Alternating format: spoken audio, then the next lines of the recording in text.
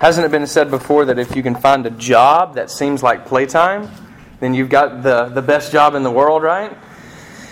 Yeah, some of us are thinking, I picked the wrong thing, right? Yeah, there you go, Some things you have to drudge through, but there can be enjoyment even in some mundane things. But nonetheless, this morning I want to look at a passage of Scripture from Matthew. This is the Gospel according to Matthew. And you'll do well to remember that, we have 4 pictures of Jesus, 4 clear pictures, 4 clear Gospels of His life. Not just one account, not just one eyewitness that we could say, he's erroneous, he's in error, not trustworthy. But instead we have 4 accounts, and in many respects, they're different accounts. There's things that are different in the story. Some people drop off. Matthew adds a couple people to several of his stories. You're thinking, I thought there was only one demoniac in Mark. Well, there is that's mentioned, but that doesn't mean another guy wasn't present. Matthew tells us there was another one. That was actually 2 demon-possessed men. So Matthew has his own perspective of Jesus' ministry. He was there. He saw it happen. He was actually one of the 12 disciples. You remember he's actually a tax collector by trade, which was a despised position, not just in the world today, but it was a despised position because primarily you worked for the Romans. You were a traitor. You were a traitor. Not only did you collect people's taxes, which hurts, but you were also a cheat. So a traitor, a cheat, and Jesus calls this kind of person to follow Him. Now, the other gospel writers, they call him Levi. Here he himself calls himself Matthew. Probably a more humble name than Levi. Levi is connected to the priesthood. Very rich in Jewish history, but he probably saw himself less than that. And here, I want to read to you the call of Matthew, because there's more than just a call here. Notice these words. As Jesus passed on, this is Matthew 9:9. As Jesus passed on from there, He saw a man called Matthew sitting at the tax booth, and He said to him, "Follow me." And he rose and followed Him. And as Jesus reclined at table in the house, behold, many tax collectors and sinners came and were reclining with Jesus and His disciples. And when the Pharisees saw this, they said to His disciples, "Why does your teacher eat with tax collectors and sinners?" But when He had heard it, He said, "Those who are well have no need of a physician, but those who are sick. Go learn what this means." Quote, "I desire mercy and not sacrifice. For I came not to call the righteous, but sinners." Let us pray. Jesus, thank You for Your holy word. May Your Holy Spirit apply it to our hearts to make us holy today. We pray in Jesus' name. Amen. So you'll notice, just as far as a little background here on Matthew, that there's really 3 controversies that happen back to back to back. So Jesus heals a paralytic, and the scribes, who were the teachers of the law, different than the Pharisees, they taught the law, they get upset because, Jesus kind of claims to be God, which makes them very upset in the Jewish world. There's only one God, and therefore you don't go claiming to be that God. And so the scribes, who are the teachers of the law, they actually get upset in the first part of chapter 9. Now you get this call of Matthew where the Pharisees get upset and ultimately have a controversy here. But then you have another group of people coming right here in 14 through 17 who are John's disciples. John the Baptist, you'll remember. He had disciples, and there was a hard transition going from John, who was this great preacher, great prophet, cousin of Jesus, prepared the way, and then it was tough to make that switch. And so they're asking, look, why do your disciples not fast, yet John taught us to fast? Of course, Jesus' answer is, well, when the groom is still here, you don't fast. Before the wedding, that's not the time to be fast. That's time for feasting. There'll be a time when the groom is gone, and it'll be time for fasting, but not now. So you have kind of these 3 groups of people that come, and Matthew puts his personal call right in the middle. Kind of sandwiches it between these controversial groups of people who are coming to Jesus, not understanding Him. And yet Matthew's call is very short, notice. It's really one verse. You'd expect a little more. I mean, if we were writing, I would say, man, I was really struggling there at the tax booth. Should I leave everything? Should I drop this good money and this good security and this good job? Blah, blah. And I would try to set up a situation where I really more or less talk about myself. And Matthew says, no, I'm not going to do that. I'm going to give you the bare facts. Now, in the ancient world, too, when they wrote, there was no, what we call in the academic world, there was no fluff. So when you write a paper, some people, because they're trying to get to page 8 and they're at 6, they fluff for 2 pages, right? Just give a bunch of nonsense. There's no nonsense in ancient writings because, quite frankly, they didn't have the tools and utensils and writing stuff to be able to waste time and space. So he gives us a very bare calling. Note, just 2 words, follow me. He rose and followed. Just like that. Now, what does that show to it? It shows Jesus' authority.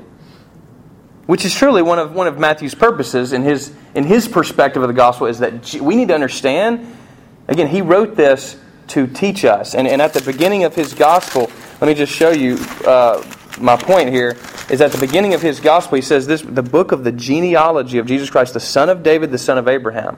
Why are those 2 people important? Son of David, he's king. He's the king premier. Abraham, Jewish people. So what is Matthew trying to do? What is his purpose here? He's trying to show us that Jesus is the King of the Jews. He's the promised Messiah, and he has authority. He has authority to call people to his service, call people to his work. Now I'm going to talk a little bit about this passage, but then I'm going to interject some experiences from India. Now here's one that God reminded me in my time there. Is that his calling, and we talked about this 2 weeks ago when I was here, before I left, the day I left, is his calling always comes to us first and foremost as a calling to himself. So when Jesus calls us, he's not just calling us to work for him as if we were slaves, as if we were servants. Rather, he's calling us to be with him.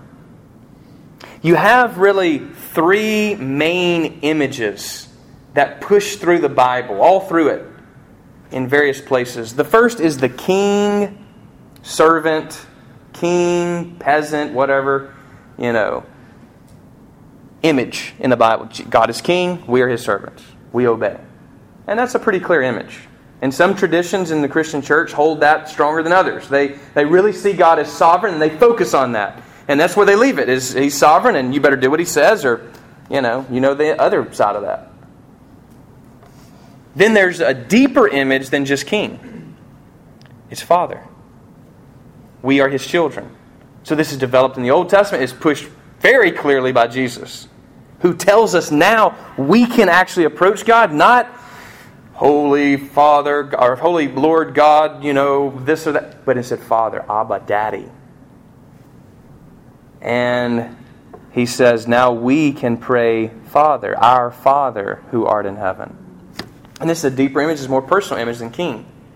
So we, in that scenario, we're children. We're his children. And that makes sense to us. But okay, but there's a deeper image. There's a more pointed one. And that is, we are to actually be married to Jesus. He is the husband, the groom. This is what he tells John's disciples. This is what is spoken of at the end of Revelation. The Bible begins with a marriage, it ends with marriage. And all throughout it protects marriage.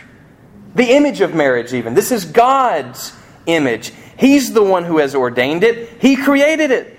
And it truly, as Paul tells us, he says, look, I'm talking about marriage, but I'm really talking about the relationship of Christ and his bride, who is the church. And at the end of Revelation, the next to last chapter, the Spirit and the bride say, come, Lord Jesus.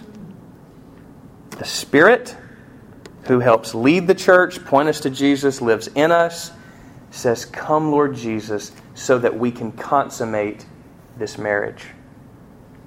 This marriage of heaven and earth. This marriage of God and humanity. Truly, it's already seen in the person of Jesus Christ, who takes on flesh for us, who prepares the way for us, who makes it possible for us. And this is truly what a husband is to be. first in, first to prepare, to make the move first. This is not some kind of chauvinistic play. This is God's own design. You go look up the term husband. It's a caregiver. Tender of a vineyard is called a husbandman. Same word. You tend the field. You make it possible for others to produce fruit in their life. That's what a true husband looks like. Not one that demands. Not one that is a dictator. Not one that is king over his house. But rather makes the lives of others more fruitful. God, in Jesus Christ, is our husband. We are all the female in this relationship because we receive from Him. We're not the giver. We're not the one from the outside coming in, but rather the one who receives Him. We did not design this thing. This is bigger than us. This is outside of our control. And already He has made preparations to be with us forever. And so the deepest image we have in Scripture is a marriage. So what I'm saying is when He says, follow me, it's like a proposal. And many of us have ignored that proposal.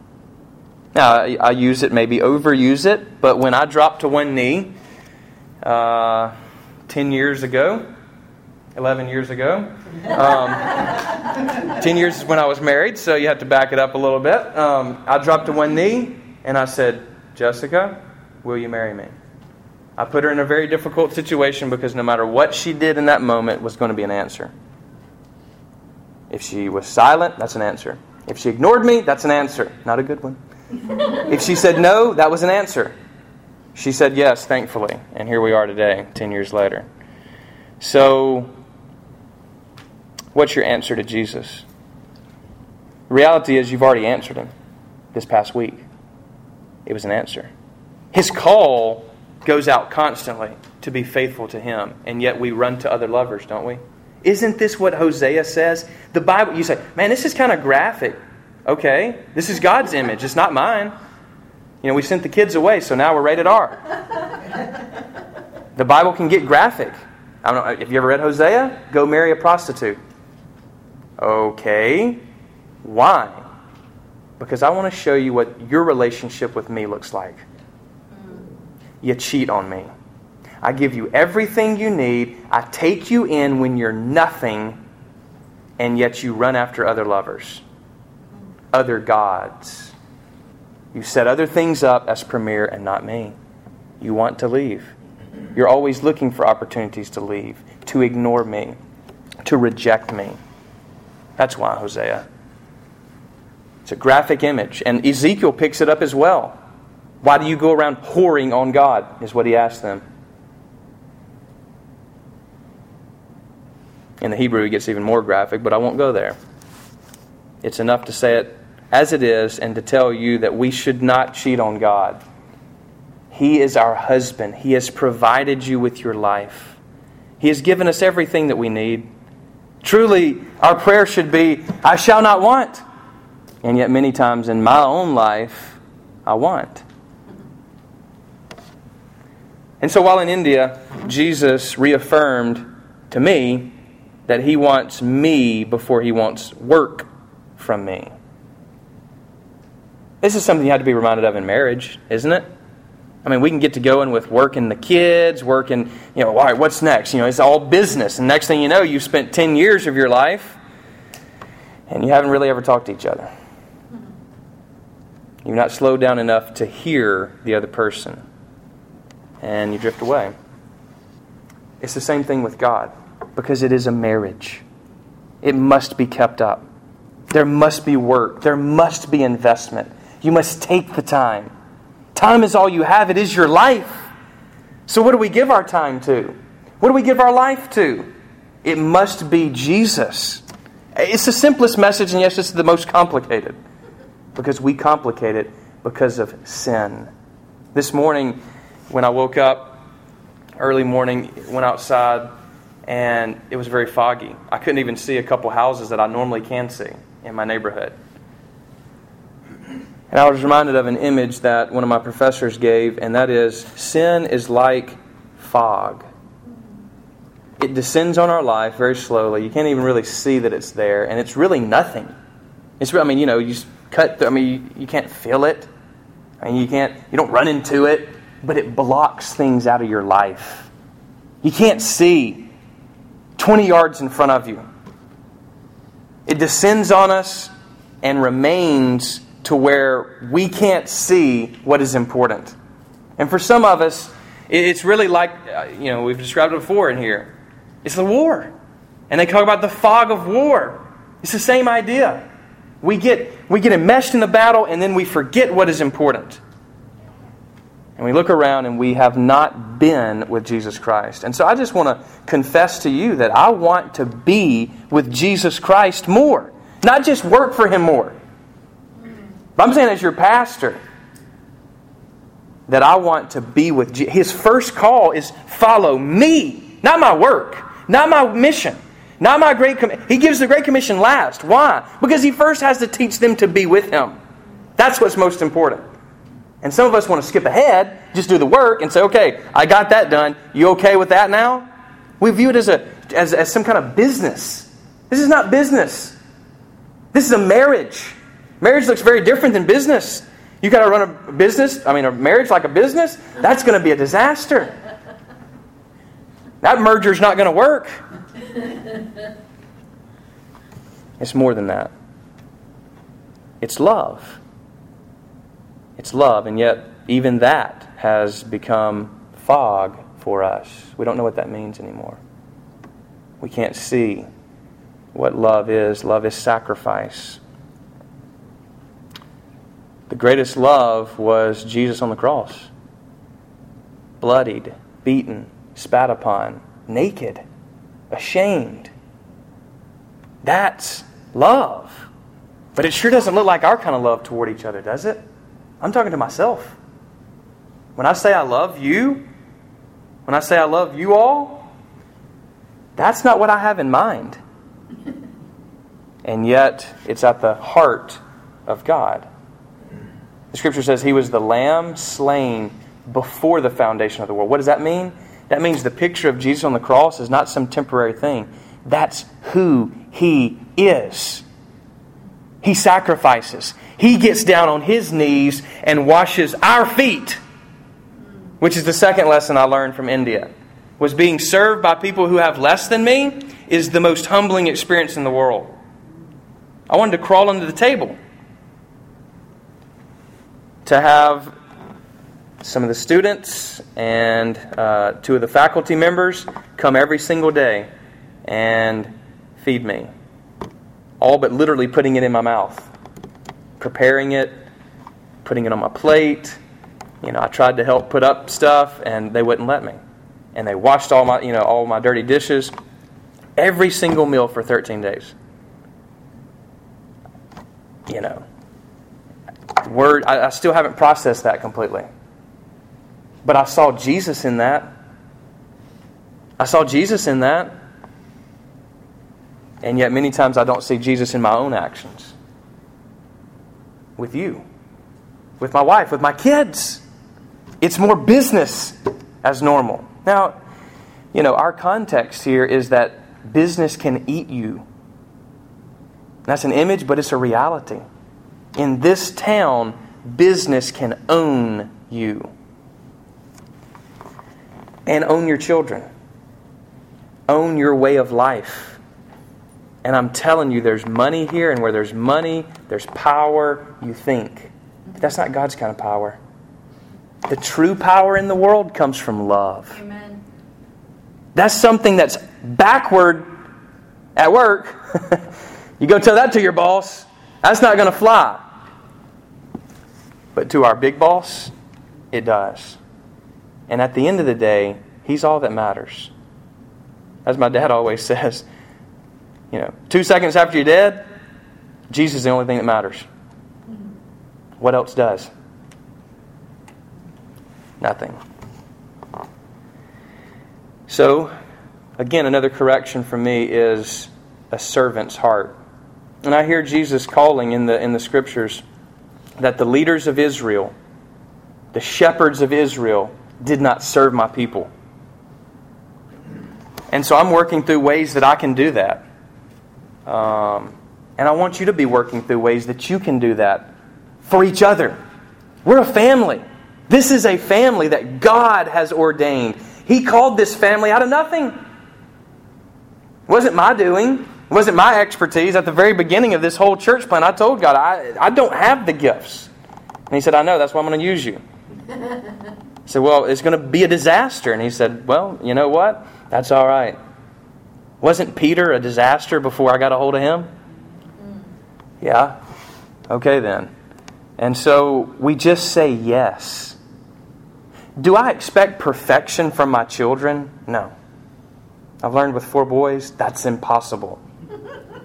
But you know what I look for is a heart of obedience, a heart of love from them. I don't want them to just do what I said because it's business, but instead because they trust their dad. That's what warms my heart up, is a heart of gratefulness.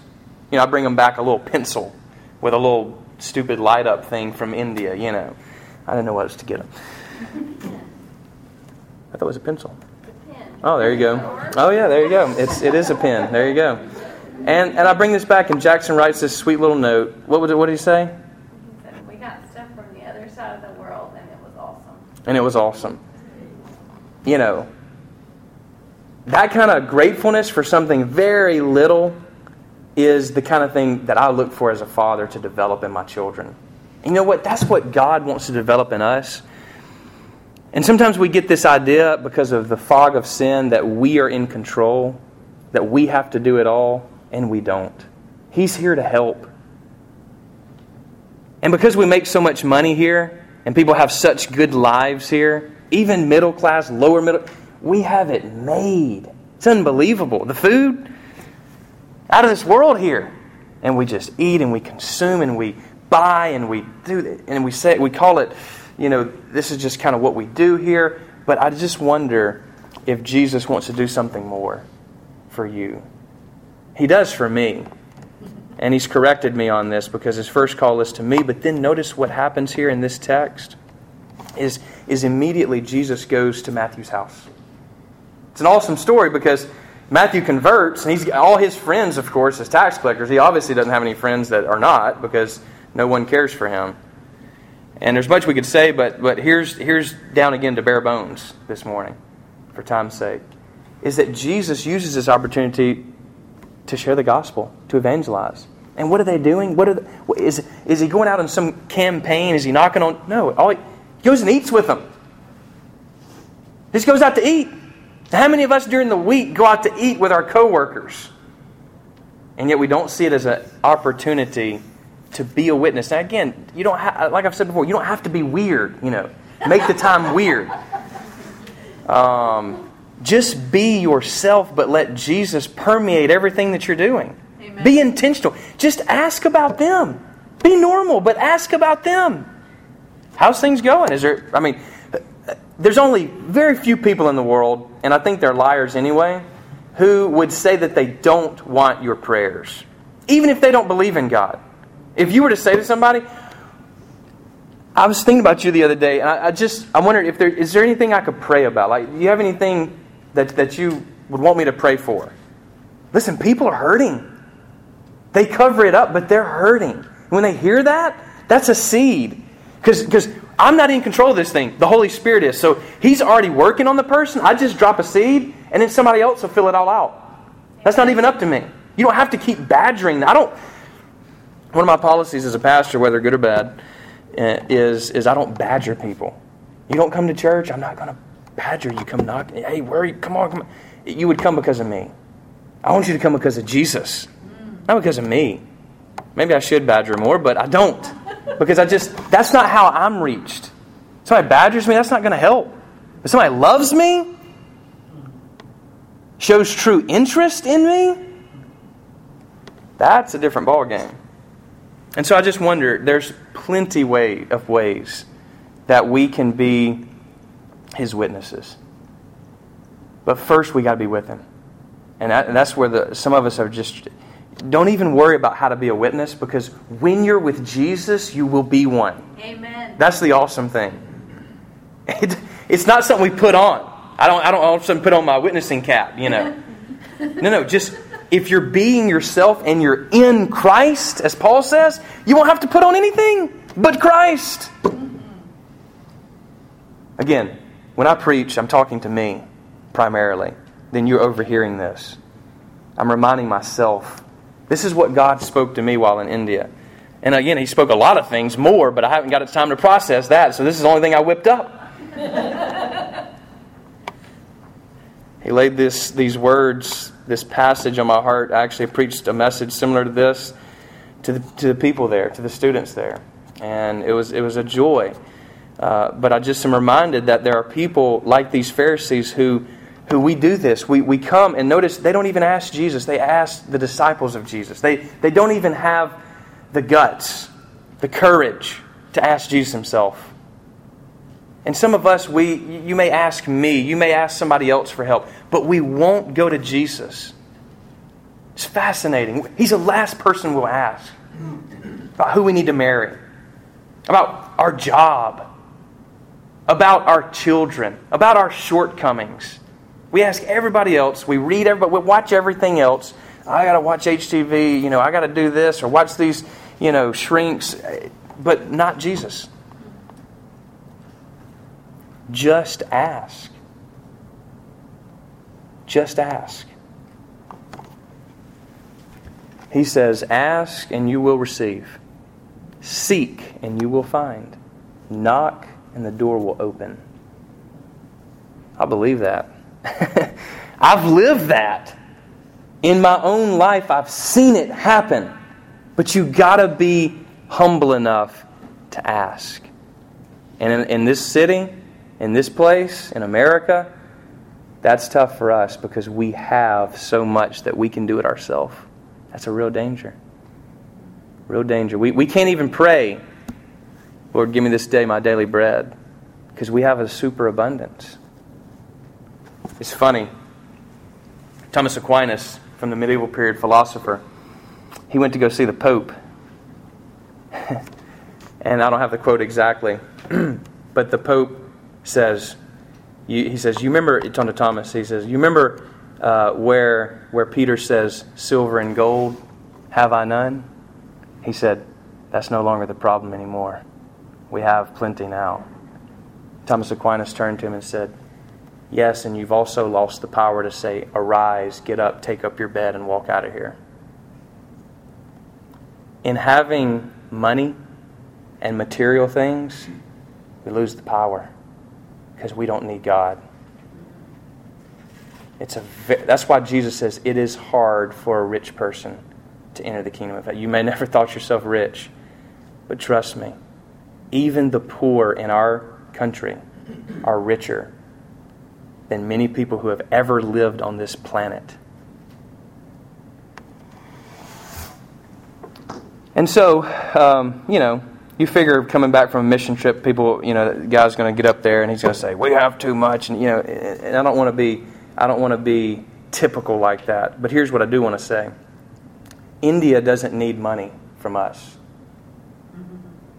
They want to generate it themselves. This is what I heard. They want to do it themselves. They don't need us to throw money. Have we not learned yet in America that throwing money at stuff doesn't work? Throwing money at poor people doesn't work. Throwing money at problems doesn't work. People work. Amen. God is not just concerned with your money or your power in material things. Now, I love our church because when there's a need that arises, boom, we get all kind of stuff. I love it. It's great. But here's the thing. He wants your heart. He wants your life. First and foremost. That's what He can do the most with. That's why He died. Not for your money. He gave you your money. He gave you your position. He gave you your gifts. And every one of us, it's amazing. In this very room, all of us have gifts. And at Harvest Point, we want to develop those gifts over the next year. And I'm trying to think of some ways to be able to do that. But there's gifts of service. You see it in setting up. You see it in the sound and the music. You see it in the prayer life of certain people that pray for you every single week. You don't even know it, but they lift you up. You cannot say if you come to this church that nobody cares for you, because they do. That's impossible. There's love here because Jesus is here and He's the one leading this church. And so we're in good hands. We're in good hands. But He wants us to be a part of what He's doing here in Madison, in Huntsville, in Athens. He's doing some awesome things that we don't even understand. I don't even understand them. But He knows. And I can't get into your circles of influence. But He's already there. Amen. If you'll just come alongside of Him in this work, He can use you to plant seeds. You don't have to push people and sell Jesus. I'm not into that. I'm not into selling Jesus. He's not a commodity. He's a person. So, this has been a hodgepodge this morning, but it's based off this call of Matthew. Matthew follows Jesus. It's just that simple. He arises in faith and leaves his old life and follows Jesus, and he immediately uses him to reach other people.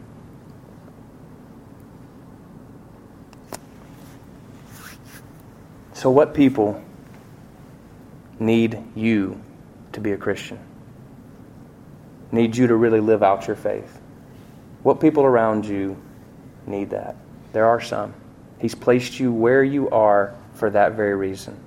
You think it's just the work of missionaries or those... We think of missionaries at the front line, the Navy SEALs of mission. And Billy Coppage, who was here a few weeks back, way back in seminary, he corrected me. I said, man, you're going to the front lines, dude. You're going to be in Africa, bro. It's unbelievable. I'm still left here in the States with people that don't care. Here you are with people who are dying and suffering. And he says, no, that's not the front lines. It's all the front lines. Wherever you are is the front lines of this battle, this war. He wants to use you where you work. In your family. I know family's tough. Trust me. Family's always tough. But it's worth saving. It's worth loving. He's worth it. He's the one who created family. All right. So, many more things can be said.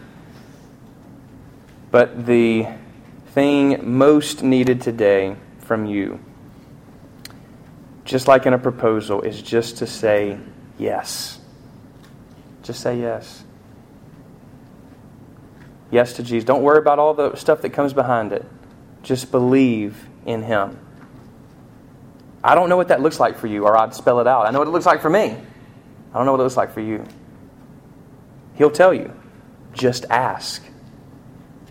Just ask. So this morning, I want to challenge you to allow the next few moments before we leave to become to become a house of prayer. We've sung to God, we've prayed to God, we've recited the creed to God, we've heard from His Word. Now it's time to actually pray to Him.